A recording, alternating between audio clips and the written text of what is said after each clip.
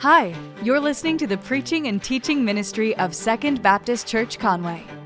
These resources are not designed to take the place of a local church, but we hope they will encourage you on your journey with Christ.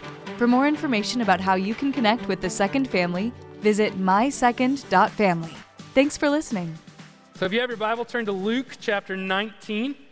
We're going to be in 29 through 40. Luke chapter 19 is where we're going to be. And it is the story in the Bible that addresses this day that we commonly call Palm Sunday. It's a celebration of sorts, and I grew up in church, okay? I grew up in church, and it's always been there. It's something that we do. In Sunday school as a little kid, or maybe kid church, or those kind of things, we would go and we would make crafts about a Palm Sunday. I remember one time I put my hand on this little green piece of construction paper, and we outlined my hand, and we cut that out, and that was a palm branch, that kind of thing. And we sang the song, and we participated. Sometimes when I was at church and I was a kid, the teacher would give us actual palm branches. Like some of them were real, some of them were fake, and we'd all leave the Sunday school time, the kids' time, with these palm branches. We'd wave them around. They'd look a lot like what's on the walls or on this graphic here, these palm branches. But to be honest with you, as I thought about that, I wondered if maybe along somewhere, I'm sure somebody told me what it means. What does Palm Sunday mean? I'm just not sure I was listening. I come out of Sunday school and I've got my little palm branch. I'm waving around. Look, Mom, I got a palm branch. She's like, what's that for? The people put it down in front of Jesus, and Jesus rode on top of it. And if my mom had asked why, I don't know why. I don't know if all of you know why they put palm branches down on the ground and let Jesus ride on it. That's what we're going to be talking about today. What is the meaning behind the palm branches? Why do we celebrate Palm Sunday? If it is just the day that Jesus showed up in Jerusalem, showed up to the party that would eventually lead to his murder, if that's just the day that we're celebrating, on some level it's a little bit morbid, on another level it's a little bit odd. If we're just celebrating the day that Jesus shows up in Jerusalem, then it's a little bit odd. Look at this. I'm going to skip to sort of the chase. In Luke 19, verse 38, this is what the people in the city said as Jesus was riding into Jerusalem. They said, "Blessed is the King who comes in the name of the Lord, peace in heaven and glory in the highest heaven." This is the point of Palm Sunday. Blessed is the King. The whole story has to do with not only that Jesus is showing up to Jerusalem, but that Jesus is showing up to Jerusalem as a king, as royalty. Everything in the story, every aspect of the story, all the little oddity and the nuances, all the little words that are being used, the reason that Luke includes this story and the reason that the other gospel writers include this story is to signify not just that Jesus has arrived at Jerusalem, but that everything in the story, everything in Luke's story and everything in the Old Testament story has all been pointing to this one person who was king. Not only king of Jerusalem or Israel, but king of all, king of kings. So this story is all about that King Jesus. And it made me really kind of think about this idea that Jesus is royal. I was in Walgreens over on College a month, 2 months ago, and I was standing there to mail a package. There's certain services that I think like FedEx or something like that, if you take it to Walgreens, they'll mail it. And there was somebody in the line in front of me, and as I was standing there in the line waiting on my turn, holding my package, I noticed off to my left this magazine rack. Okay, there's a bunch of periodicals, some magazines there, and then, gum. And so I noticed all of this to my side, and I started kind of reading the covers of those magazines. There were 6 of them, and what was fascinating to me was that 4 of the 6 magazines featured on the cover one of the royals, either Queen Elizabeth or Meghan or William or Harry or Kate or a combination of them. Apparently, they're always fighting. That's what I discovered, when I was reading these 4 magazine covers there.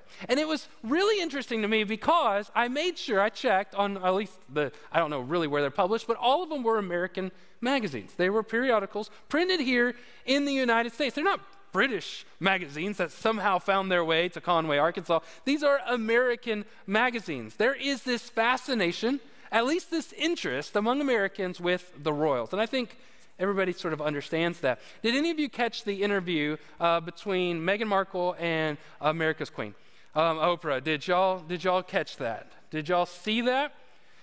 Guess how many people watched the interview between Meghan Markle and Oprah? 17 million people watched it live, okay? Not only those who watched it later. 17 million people. Just as a, I don't know, just to wrap your brain around that, guess how many people watched the Super Bowl last time? 5 million people watched the Super Bowl this last time.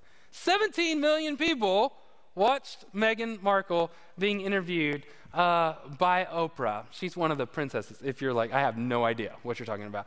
She's a famous talk show host, and the other one is a princess.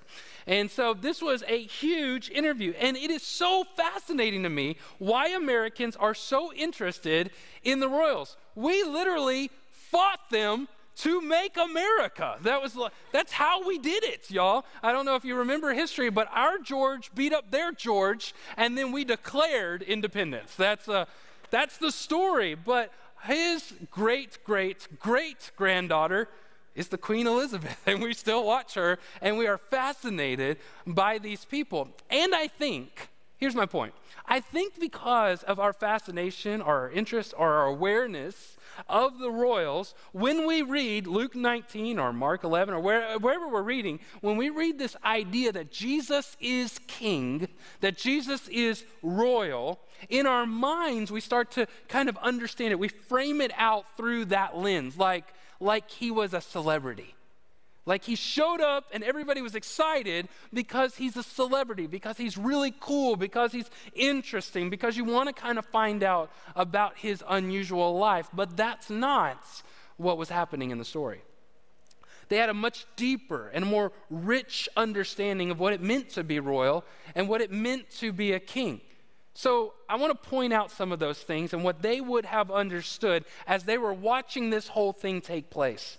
What did they think was happening in this concept when they eventually say, blessed is the king? Look at this. Let's go back to this verse. This is Luke 19, verse 29. It says, as he approached Bethphage and Bethany at the place called the Mount of Olives, he sent two of the disciples. Now, this town up here, we don't know exactly where that is anymore. It's a ghost town. It's gone, okay? We don't know if it's to the east or the west of Bethany, but we do know where Bethany is. It's just right outside of Jerusalem, and it's not all that far outside of Jerusalem. This is really sort of the point. As I dug into this, I was wondering, why is Luke so specific about these towns and where he's approaching? I come to the conclusion that it's not really that Luke was trying to tell you where he was, but the distance he was from Jerusalem. In other words, Jesus is not that far from Jerusalem. Another way to understand what's going on here is Jesus could have easily just gone in and done what he sent the other ones to do, but he doesn't. He pauses, he stops so that what is about to happen will happen. He wants to allow space for it. He wants to allow room for it. And so what does he do? Well, it says that he sent two of his disciples. This is really big. This is sort of breaking the ice on this concept of blessed is the king. Jesus is the king. What we first see in the story as Jesus is behaving, as Jesus is approaching Jerusalem, is that Jesus is behaving like a king. Jesus has a mission, and Jesus commissions people for that mission. Jesus has a plan. The king has a plan, he has a mission, and he is sending people on that mission. Another fascinating thing about the story, if you notice this, and the other accounts of this story in the New Testament, is in none of the accounts are these two disciples named. None of them are they named. We have a bunch of stories about Jesus talking to this disciple, or these disciples doing this, or these two wanted to murder a whole town, and these two were fighting and their mom got all involved. We know all of their names. We know all of that conversation. We know what's going on in the story, and yet in this story, right there at the end, right there in this big scene, where two guys are going to go and steal a donkey, we don't know their names. We don't even know who they are. And some of that has to do with this idea that Jesus is king. Why? Because when you are on mission for the king, you're really not the point. It's not about you. It's about the king. And it's about the king's mission. This is not the only time that Jesus is going to do this.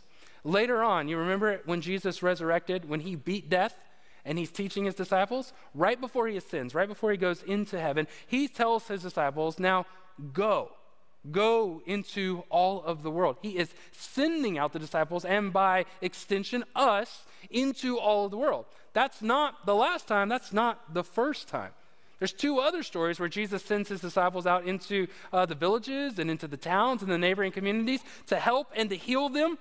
Jesus has been acting like a king. Jesus is acting like a king. Jesus will act like a king. Why? Because Jesus is the king. That's what's happening as Jesus sends two of his disciples on a mission to go and do what he wants them to do. Now, growing up, I grew up outside of town. I don't even really have to tell you what town or how far outside, but if you've ever lived or were raised in a rural setting, you know what it means when I say there were times where we had to go to town, all right? We had to run into town and to get something. So much to the extent that we would call our neighbors and ask them if they needed anything from Walmart before we go all the way into town, because you got to save them a trip, right? One time, I bought one of my neighbors a toothbrush at Walmart because I was going into town. I needed to save him a trip. When I got to driving age, all of a sudden, my mom went into town a lot less. You know why? Because I had to go into town now. Mom would send me to pick up this or to get that or to buy some of these. The dogs need food or your neighbor needs a toothbrush, something like that. And so I had to go into town. And when I went into town, it wasn't necessarily what I wanted to do, although I got to drive, so that was fun. But going into town, I was going because Mama said so. And I was to do what Mama said to do, and I was to spend how much money Mama said to spend, and I was to come home when Mama said to come home. You know why? Because it wasn't about me, and Mama is in charge. Same thing is going on in this text, that Jesus is the king, and he sent these two disciples to do what he wanted them to do. Look at the next point. In 30 through 34, and he said, go into the village ahead of you. This is what he tells those two unnamed guys. As you enter it, you will find a colt tied there on which no one has ever sat. That really is sort of this biblical idea of sanctification. It can be used for holy reasons. No one has ever sat. Untie it and bring it. Bring it to me. If anyone asks you, why are you untying it? Say this, the Lord needs it. So those who were sent, remember, they're not even named here again. So those who were sent left and found it just as he had told them. Of course, Jesus said, as they were untying the colt, the owners said what you would expect the owners to say. Like as they're, clearing their shotgun, why are you untying the colts? They respond, the Lord needs it. That's all that they respond. Now, in this story, there's the idea of the colt, and that the colt is just a young, either donkey or a horse. Either way it goes, it's probably a donkey, but there's this young donkey or this horse. It could go either way. This is one of the most unusual stories. This is one of the most unusual things that Jesus tells anybody to do in the Bible. At least in my opinion. And remember, Jesus once told somebody to go fish a fish out of the lake and pull a coin out of its mouth. And then he tells these folks to go and steal a donkey. I know Jesus doesn't steal things. Why? Because he's the king. And that's really my point, that this is the authority over other people's stuff. That's what kings get to do. This would be like if after the service, you guys go out of here and you go to the little car lot that's next to us, that's selling vehicles and stuff like that, and there's a new Ford Raptor. It wouldn't be that would be somebody visiting that car lot, but let's say there is, all right? There's a new Ford Raptor sitting right there, and the keys are in it, and you go get into it, and you start it up, and you're going, and the owner, the dealer, or whatever, they come out, and they say, what are you doing? You say, don't worry, Pastor Josh wants it. And they're like, oh, okay. And so you just take off, all right? I'm not telling you to do that, but I mean, if you see a new Ford Raptor and they just let you have it for me, go for it, all right? Just try it out, That would be the same thing that Jesus just told these people to do. And all the people were like, oh, okay, well, yeah. I mean, he said the Lord wants it. All right, well, let's go back to our sandwich or whatever they were doing, The Lord needs it. Now, So what's going on in the story? Either the Holy Spirit is just really leaned on everybody and they're just kind of going with the flow here. Nobody's really upset about anything. Or they all have something greater in mind. Zechariah 9:9 says, "Rejoice greatly, daughter Zion. Shout in triumph, daughter Jerusalem. Look, your king is coming to you. He is righteous and victorious, humble and riding on a donkey, on a colt, the foal of a donkey." So apparently in the Old Testament, what everybody is picking up at this point is that Jesus is riding in as the king. And this donkey is going to be used to show that. Jesus has authority to have a mission and to commission others on his mission. He also has authority over their stuff. There's another representation of what's going on here with King Jesus. They brought it to Jesus, and after throwing their clothes on the colt, they helped Jesus get on it. And as he was going along, they were spreading their clothes on the road. And now he came near the path down the Mount of Olives, and the whole crowd of the disciples began to praise God joyfully with a loud voice for all the miracles that they had seen. "Blessed is the King," this is the verse that I read earlier, "blessed is the King who comes in the name of the Lord, peace in heaven and glory in the highest heaven." What's going on in this text is another unusual aspect of this part where he was going along and they were spreading their clothes out on the road. They were taking their jackets and their shirts off and they were laying them on the road so that the donkey could walk on it as it was going through. I tried to picture what this would look like in our current culture. What's something that we do in our current setting that would be similar to this, and I couldn't really come up with anything. I thought for a second, maybe you know how when a young man will take his jacket off for his young girlfriend or something like that. I say young because once you're married, you're like, no, sorry, you should have brought a jacket.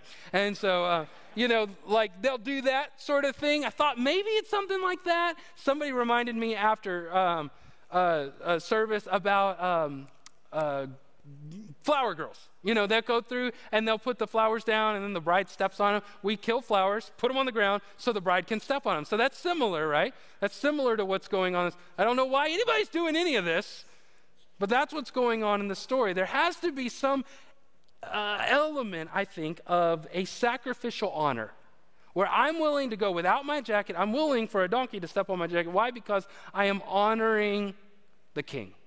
I am willing to sacrifice to make much of this person, the bride, the king, or whatever. There is also biblical precedent in this. In 2 Kings chapter 9, there's a story. I think this story is kind of funny. I hope you do as well. 2 Kings chapter 9, there's this prophet, and he has a school of prophets. There's other prophets that he's teaching how to be a prophet, I guess. And he tells one of them, he says, take a jar of oil, take it with you, and run to Jehu. Now, he literally says run, and the Bible says that this young prophet runs to Jehu. He says, when you get to Jehu, deliver him a message. Give to him a message. So this young prophet, this young man, with this jar of oil, hauls off running. And when he gets to Jehu, Jehu and his military buddies, his army pals, are all sitting outside. It doesn't say what they were doing. I picture dominoes or cards. So they're sitting outside, and they're playing cards, and the guy with the oil runs up to the group and says, hey, I've got a message for y'all. Or for you. Jehu says, who? Who do you have a message for? And the prophet says, you. So Jehu goes, okay. So they go inside of a house, and the prophet takes the jar of oil, dumps it on his head, says, this is what the Lord says. You're the new king, overthrow the current king, kill off his wife, leave her in a field, and dogs are going to eat her body. Peace. And then he runs out the door. It's literally, the Bible says that he escapes from the door. I find that funny because nobody was attacking him or chasing him or anything. The guy just runs everywhere. I've got a kid like that. He just runs everywhere, So Jehu walks outside, and his card buddies are saying, what did that guy want? And the guy says, picture, dripping in oil, says, I don't know, crazy people, they say crazy things. And this is what the Bible says in 2 Kings 9:12. But they replied, that's a lie. Tell us. So Jehu said, he talked to me about this and that. That's what the Bible says. This and that. Overthrow the king, the body, all that, dogs. This is what the Lord says. I anoint you king over Israel. So he's dripping in oil. He says, the crazy guy just says, I'm the new king, promotion. And they, each man quickly took off his garment, put it under Jehu on the bare steps, and blew the ram's horn and proclaimed, Jehu is king. That's how that went. Apparently, it's pretty easy to make a king back then, you know? And so they do that. This is what's going on in this story. This is the precedent to this story, that when there's a new king, you take off your jacket, you put it on the ground so that the king can walk on it or the donkey can ride on it in order to recognize that you are submitting to that person. That person is now the king. It is this self-sacrificial recognition of who the king is. Jesus is acting like a king. He's commissioning people on his mission. He has authority over their stuff, and he's being recognized as the king. All of this leads up to sort of the last point, the last part of the story that is going to look like Jesus is the king. And what's ironic is it comes from the people that don't like Jesus. It says, some of the Pharisees, this is the people that are always trying to trip up Jesus, from the crowd told him, Teacher, rebuke your disciples. Tell them to be quiet. That's what they say to him. And he answers, I tell you, if they were to keep silent, the stones would cry out. This is the response that Jesus gives to his enemies who tell him, tell your disciples to be quiet. Now, here's a couple layers to this. First of all, the Pharisees are telling him to make them be quiet. Why? Because they recognize what's going on. They look around and everybody recognizes that the city, is treating him like he's the king. Everybody sees that. And so the Pharisees are responding, thinking, that's not right. He's not the king. We don't agree. So would you tell them to be quiet? Here's the irony of it. The only person that can stand in Jerusalem and tell the Jews, all of them, the city of Jerusalem, can hold up his hand and cause them all to be silent is the king. Even ironically, his enemies are recognizing, you have the authority to let them speak and make them quiet. You have the authority to correct them.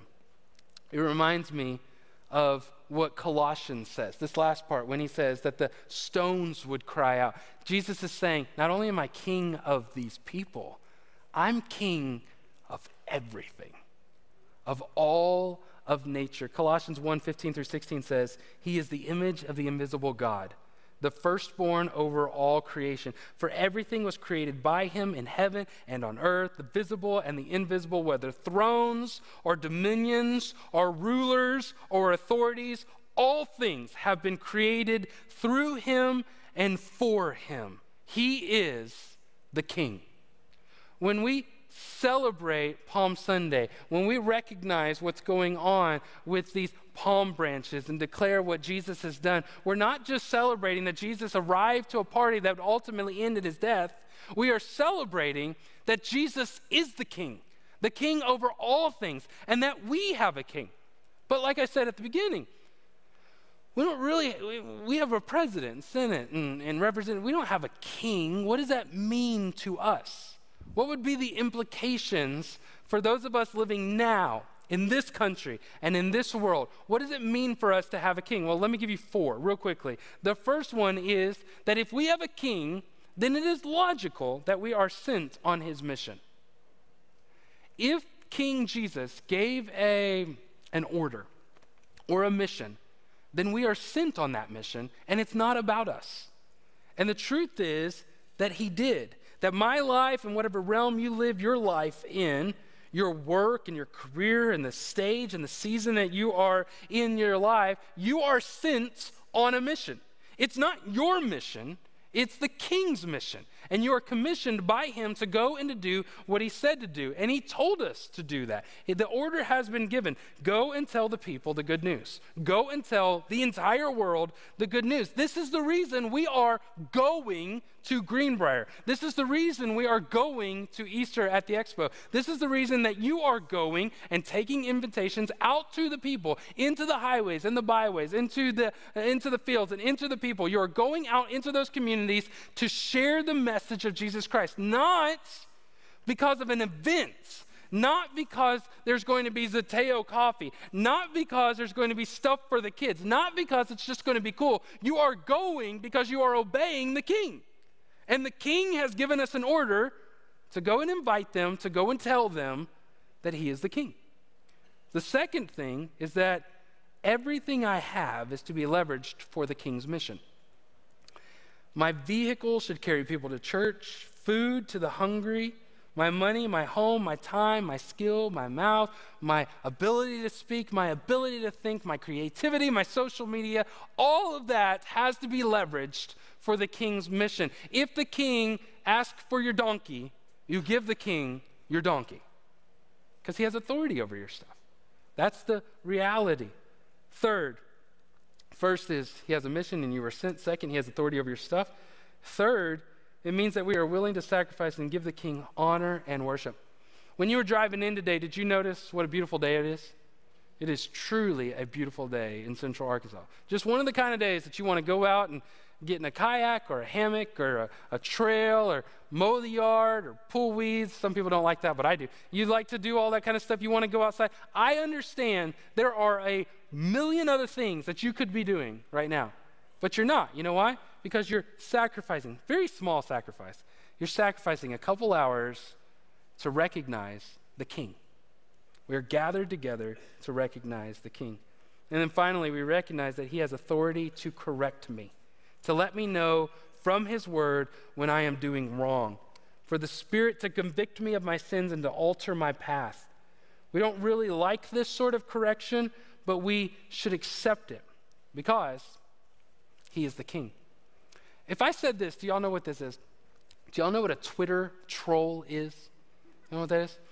That is a person who they're just having a bad day or something, and they decide to just start stuff with people, okay? That's what they do, that kind of stuff. And this last week, one of them went after me, all right?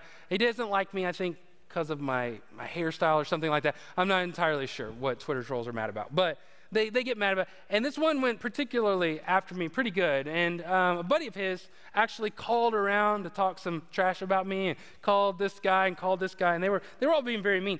And in my heart, I was hurt, and then I was discouraged, and then I was mad. And I started to feel myself get bitter or even mean. I thought to myself, I'm going to get this guy, right? I'm good at stuff like this. I can say stuff real fast. I'm smart. I can say stuff fast and sharp. I'm good at this kind of stuff. You don't want to fight me in 140 characters. I can take you in that way. Fight me in real life, you'll probably win. But in 140 characters online, I got you, man. You know, that kind of stuff. And I started to feel that way. And then I felt the Holy Spirit say, no, you are not. Don't you hate it when he butts his nose into your personal business? It's this does not concern you.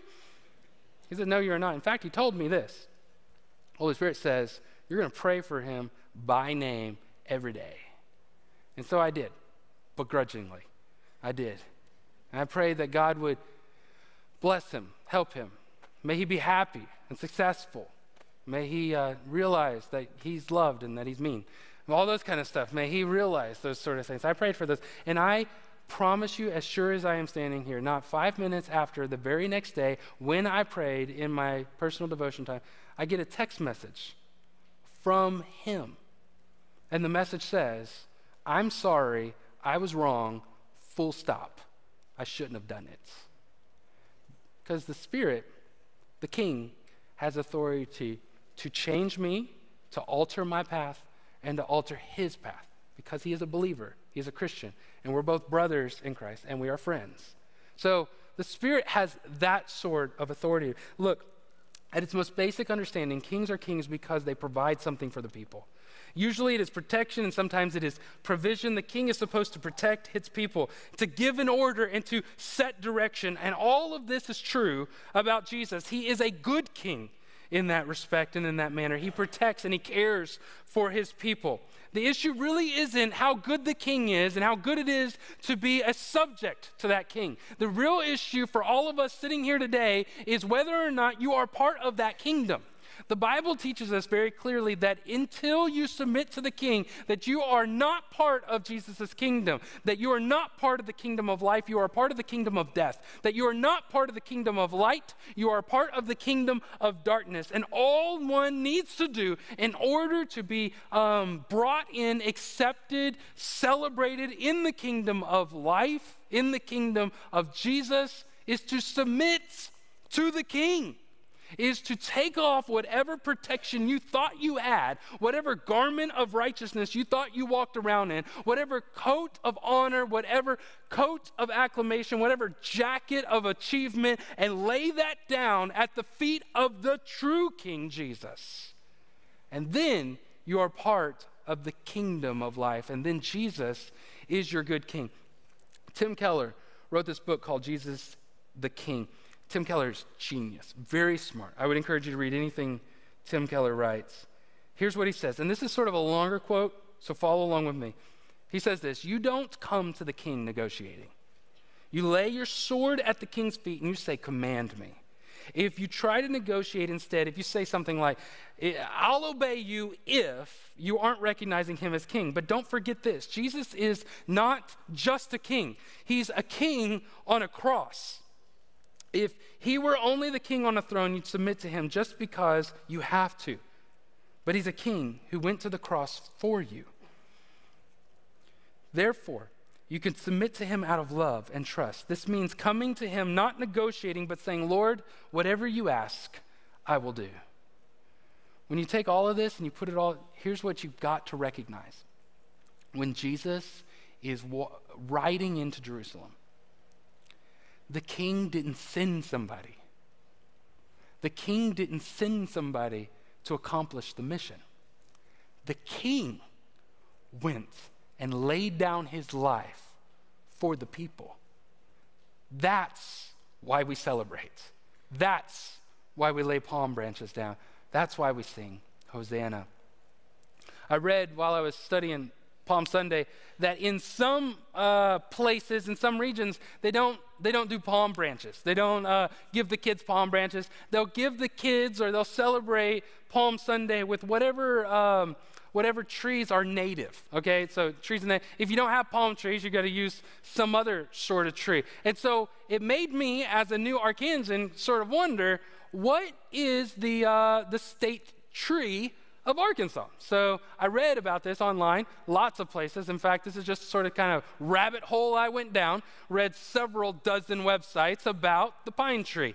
First, it was just finding out that our tree is the pine tree. And there is some debate on which specific pine tree is our state tree, but let's just go with pine for this situation. And I decided to just research pine trees. There are a ton of different kinds of pine trees, by the way, all right? And they're fascinating. I have come to the conclusion that the short needle pine tree is the best of all the pine trees. That's my preferred pine tree. One of the reasons is that I have a sort of a love-hate relationship with pine trees. Growing up in southern Mississippi, we had a different kind of pine tree, not the short needle, and it drops its sap all over the place. And it dropped its sap on my swing set one time, and so ever since that time, I have hated pine trees. They messed up my swing. And so I was really mad about that. The other reason is because before I came to Arkansas, I really wasn't all that familiar with short needle pine trees and the way that they look and the way that I find them to be very pretty. In my backyard, and let me clarify this. So in my backyard, the neighbor behind me has a couple of short needle pine trees. And off to the left, 2 or 3 houses down, there are these pine trees there. I love pine trees in somebody else's yard, all right? And so these pine trees are there in their backyards. And now that I'm old and I watch Dateline and drink coffee and sit on the back porch and look at pine trees, I will often look over at these pine trees off to the left, off to the east. And there are all these moments throughout the day. It could be a sunrise like this one where the pine trees are pushed up against the sky like that. It could be a sunset at the end of the day where the light is shining on the pine trees in a different way. There's been times I've been amazed by the pine trees that are behind my house in the middle of the night. When there's a big bright moon out like there was last night and the stars, the way they look, like even in the darkness, they are stretching all the way up toward heaven. There are times when a storm will blow through and you can only see them when the lightning happens. And you can see these big, beautiful, tall trees stretching as far as they can up into the heaven. And what it makes me think of, I know this is corny, I get it, but what it makes me think of is no matter at the beginning of our lives or at the end of our lives, no matter in the storm or in the darkness, that God is always in control. Because when you see a picture like this, it's not that the pine trees are necessarily all that beautiful. It's what's happening all behind the pine trees. And that as they stand there and they stretch up into the heavens, it is what they are doing in contrast or in connection with what God is doing. In the early and in the late, in the dark and in the scary, that our lives would signify, our lives would worship God as we stretch up into the heavens, as we make much of God, as we reach out towards Him, that He is ultimately in control of everything. You know why? Because He's the King, and the King is completely in control of everything. There's nothing you need to fear at any point in your life as we worship Him. So I pray, I hope that as you leave here today, your eyes will look up, look up, look in, but don't look down. Your eyes will look up and you'll see those pine trees all at different parts of our cities. You'll see those pine trees stretching, and you will say what the people of Israel, what the people of Jerusalem said, "Blessed is the King, glory in the highest heaven." Thank you for listening to the preaching and teaching ministry of Second Baptist. We hope that we will see you in person this next Sunday. To find more information about service times, location, and ministry offerings, visit mysecond.family. Thank you for listening.